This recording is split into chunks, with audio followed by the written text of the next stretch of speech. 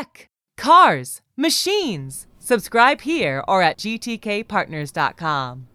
Welcome everyone to this episode of Tech, Cars, Machines, CES 2024 edition. CES, formerly known as the Consumer Electronics Show and now also an important auto show, celebrated its 100th anniversary this year. I'm very happy that once again, CES hosted us with studio space on the convention floor, from which we are bringing you this episode and two others. Thank you, CES. It was a huge year. 135,000 people attended, up about 20% from last year. Chinese citizens can finally travel post-COVID, and I was happy to see great representation from that country. Germany, France, Italy, South Korea, Switzerland, and other countries had dedicated spaces for attracting new business and promoting existing ones. So did the state of Indiana, which has a consistent, sophisticated presence at many tech functions. The entirety of LVCC, that is the Las Vegas Convention Center, and the convention centers of several hotels were consumed by CES, with spectacular, expensive floor displays from the major consumer electronics, automobile, industrial, and diverse other players. The conference floors and all of Las Vegas had a tremendous buzz and a constant hum of activity, motion, and excitement, some of which you can hear in the background of this recording. You couldn't walk at the speed limit, so to speak. It was that crowded. If you're looking for evidence of a recession, the decoupling of China from the West and its allies, or geopolitical woes, CES was not the right place for you to be. A great friend and occasional client with whom I walked the floors for a couple hours one day said it best. CES is how the world should be, a beehive of entrepreneurship, a fantastic melting pot of humanity from every corner of the world, all exuding optimism. When I visited a booth with a strange offering, to me, it still meant optimism. What I saw was a group of people, with some backers presumably, taking a contrarian, throw caution to the wind path. You could call it foolishness, but so was the idea of selling books on something called the internet or making an electric car. So I choose to see it from an optimistic lens. So, what were the insiders talking about? I'll give you an overview of their M&A and financing thoughts, and then I'll tell you what trends you're likely to miss if you weren't at CES and talking with the right crowd. As always, what follows is not investment advice and is consistent with keeping the confidences of the people I talk to. I'll also provide you a bit of inside scoop on industry verticals. We'll spend some time on AI and a lot of time on autos, a bit of time on IoT, and a dash on accessibility technologies. First, let's get AI out of the way. And boy, am I tempted to put that acronym in quotes every time I use it, because it really is more of a trope now than a concrete concept. Search for the word AI in the CES app, and you might as well have searched for the words the, and, or just a space. Everything at every exhibitor's name pulls up. For heaven's sake, L'Oreal, the beauty products company, which was an exhibitor, had a generative AI angle. Quote, "We already own 10 petabytes of data supporting all types of AI models, including the latest LLMs, which they helpfully spell out as large language models." They throw in Web 3.0, cloud, IoT, and AI elsewhere again for good measure. Not exactly typical lipstick ingredients.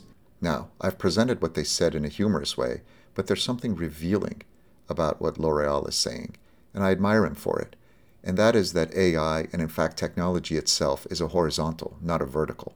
Can you think of an industry segment that hasn't already, or doesn't need to, adopt or react to the types of things on display at CES?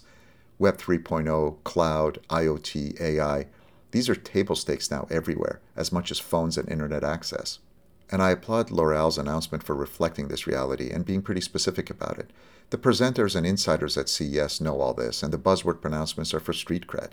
And by street, I'm talking about both Wall Street and the person on the street. In contrast, I don't remember a single instance over 3 days where any presenter, after recognizing I have a technical background, tried to sell me on their, quote, AI. The conversation was always about the usual business fundamentals: markets, products, differentiators such as price or performance, customers, etc. Now, let's talk about deals, transactions. Mergers and acquisitions forecast by the people in the know at CES are a tale of two cities. For large deals, the expectation is for a humdrum 2024, probably pretty much the same as 2023, and perhaps picking up in 2025. 3 reasons. First, and unusually compared to the preceding couple of decades, Regulatory risk to deal consummation is a showstopper now, to the consideration even of many transactions. The US and EU antitrust authorities are increasingly interventionist, and a certain tit for tat of deal denial between the West and China is also a complication. Since antitrust stances are a function of particular administrations, we get the second factor depressing 2024 big deal prospects: elections. In fact, from what I've heard, 2024 is reportedly the year in history when the largest number of humans will vote in an election. The most important, probably for our deal environment, is the US presidential election, which appears closely contested at this point. So naturally, transactors want to see whose administration they'll be dealing with: Sleepy Joe's or the other guy, as Sleepy Joe refers to the other guy, the one who calls him Sleepy Joe. Classy all around. Third and last, high interest rates are a damper for the larger deals, where finances tend to get stretched, and there's some perhaps wishful thinking that rates will go down over the year. This was all for large, prominent transactions, what I just described. For deals below the radar of regulators and sharp-penciled CFOs, there are across-the-board reports of increased desire for activity, but no sense that an uptick in pronouncements is imminent. I expect a good year for private equity technology acquirers since, in the mid-market category, the strategics are tilting toward pruning rather than tuck-ins. For startup financings, except for very few segments, the infamous AI or fusion energy being examples, success depends on providing detailed support for revenue projections. Valuations per stage haven't changed that much over the last 18 months. For example, Series A's bounce around 30 to 40 million pre-money valuation, Series B 75 to 150, and Series C's around 500, reflecting the typical big jump from B's to C's. Few people want to talk to companies that don't have at least 9 months or a year of runway, because taking 9 months to raise a round is not that unusual anymore. In addition, people want to finance startups and private companies to at least an 18-month horizon, giving the management a little bit more runway before they get tied up in another lengthy round of raising capital. Large rounds are still happening, but international participation is much more prominent, especially from the Middle East and Southeast Asia, and in the auto and industrial sector frequently includes strategics. Fortellix, Fortellix, which is a software platform to validate and verify automobile automated safety systems, announced an $85 million Series C round led by new investors that include Temasek, a financial investor out of Singapore, Isuzu, the Japanese vehicle company, and NVIDIA. So this is a pretty good example of what I was just saying about the startup financing environment. Okay, let's move over to sector-based insights. CES is the US's most important auto show. The crucial insider buzz was the potential for extreme disruption to major auto manufacturers from the emergence of Chinese manufacturers. Chinese-produced vehicles, especially electric ones, are becoming globally competitive in quality, while generally costing about half as much as a similar US or Europe-produced vehicle. Volkswagen was mentioned most frequently as the most vulnerable in the near term. A surprising development is that consumers in Europe, who for whatever reason were not receptive to Korean vehicles, have few hesitations about buying Chinese vehicles. And I don't think the emerging competition is limited to China either. For example, Turkish auto manufacturer TOGG, T-O-G-G, showed its T10F electric sedan, and to my eyes, the vehicle's styling, fit, and finish were very competitive with that of better-known brands. It reminded me of Kia's EVs, in fact. At a more detailed level, the auto manufacturers focused on one-upping each other on the size of dashboard screens. Think Hoover Dam. In-vehicle tchotchke was heavily promoted too. Here are 2 examples. First, one from Mercedes, which introduced an in-car app to showcase non-fungible tokens like the limited edition Mercedes-Benz NXT SuperDackle collection that pays homage to the activity at last year's CES. Here's the second example. Given the trend toward turning autos into yet another venue for sedentary binge-watching and doom-scrolling, forward-thinking Tier 1 auto supplier Magna now has driver's seats that incorporate EpiPen technology to gently and discreetly inject weight loss medication into your glutes through your clothing. Only the drug Ozempic is available now, but evidently Wegovy cartridges are in the works. Now, I made up one of those 2 examples. I'm sure you think you know which one was the one I made up, but I bet you're a little bit uncomfortable about the lack of complete certainty about your decision. This shows you how surreal things have gotten with in-vehicle amenities. Part of the issue, I think, is that electric vehicles have made quiet, well-handling rides with good acceleration accessible to many people.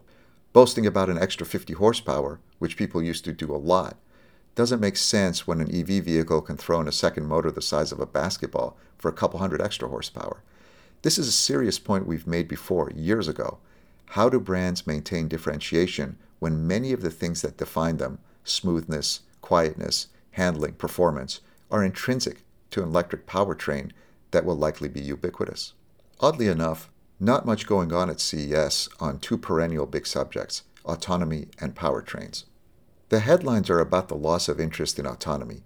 You've heard of the retreats by Ford and GM's Cruise and the reduction in interest in electric vehicles.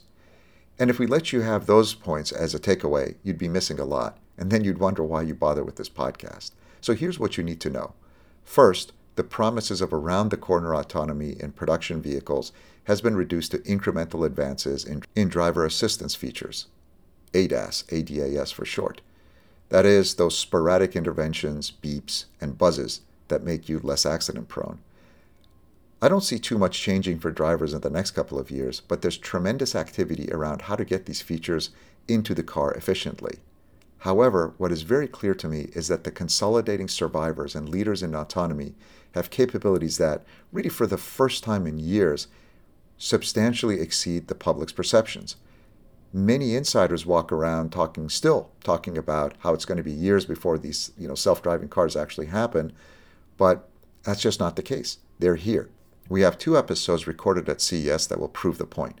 One with Torque, Daimler Truck's autonomy division, and the other with Indy Autonomous Challenge, an autonomous race car organization. Yes, race cars, as in driverless driving at 190 miles an hour.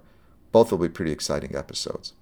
Regarding the decline of interest in EVs, insiders are generally not surprised by the slowdown. It was always clear that the early adopter market would be saturated at some point, and that cost reduction and improved look, feel, build quality, and charging convenience were required for greater mass market appeal.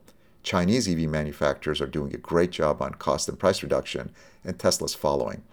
It's unclear whether others can profitably follow suit. By far the most interesting development on the charging side, at least for North American markets, where drivers typically have predictable parking spots, at least at home, is wireless charging. Witricity, linked in the show notes, has a solution similar to the wireless charging pads for your cell phones. A small module is added to the EV battery, which, when parked over a pad that easily fits within a parking spot, is automatically and wirelessly charged. Moreover, it's bidirectional, meaning your battery can be used to support the electric grid for storage. This is a big deal, and you can learn a little bit about it if you listen to our prior episode number 32. Speaking of wireless charging, let's talk a little bit about the Internet of Things. As you can imagine, CES was full of exhibitors with various gadgets and systems for home and building automation. 2 things have always complicated the adoption of these gadgets. One was connectivity, where good Wi-Fi or LTE coverage has always been an issue. The other is power availability. You'd need to be connected to power, a problem say for a door lock, or you'd need to constantly replace or recharge batteries, also a problem for a door lock if you don't get to it in time. Ossia, OSSIA, a company that we've been watching for some time, has a wireless charging solution that can triple charge multiple devices from a distance using a single base station, including when the line of sight is interrupted. This is a big deal, especially in commercial and office environments. One last category that caught my eye, and that is wearable accessibility technology. There were quite a few exhibitors in the space with a dedicated category and section. The AARP, the Association of Retired Persons in the United States, had a large footprint aggregating some of the exhibitors. Here are a couple award-winning examples.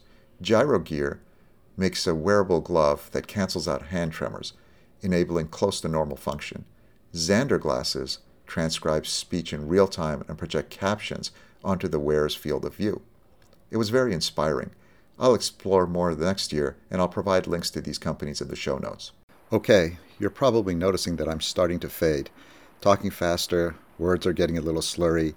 All I can say is it was an energizing few days, but I'm exhausted. Time to go home. Hope you enjoyed this episode, and if I were you, I would at least make a day trip to CES next year. I've already made my reservations.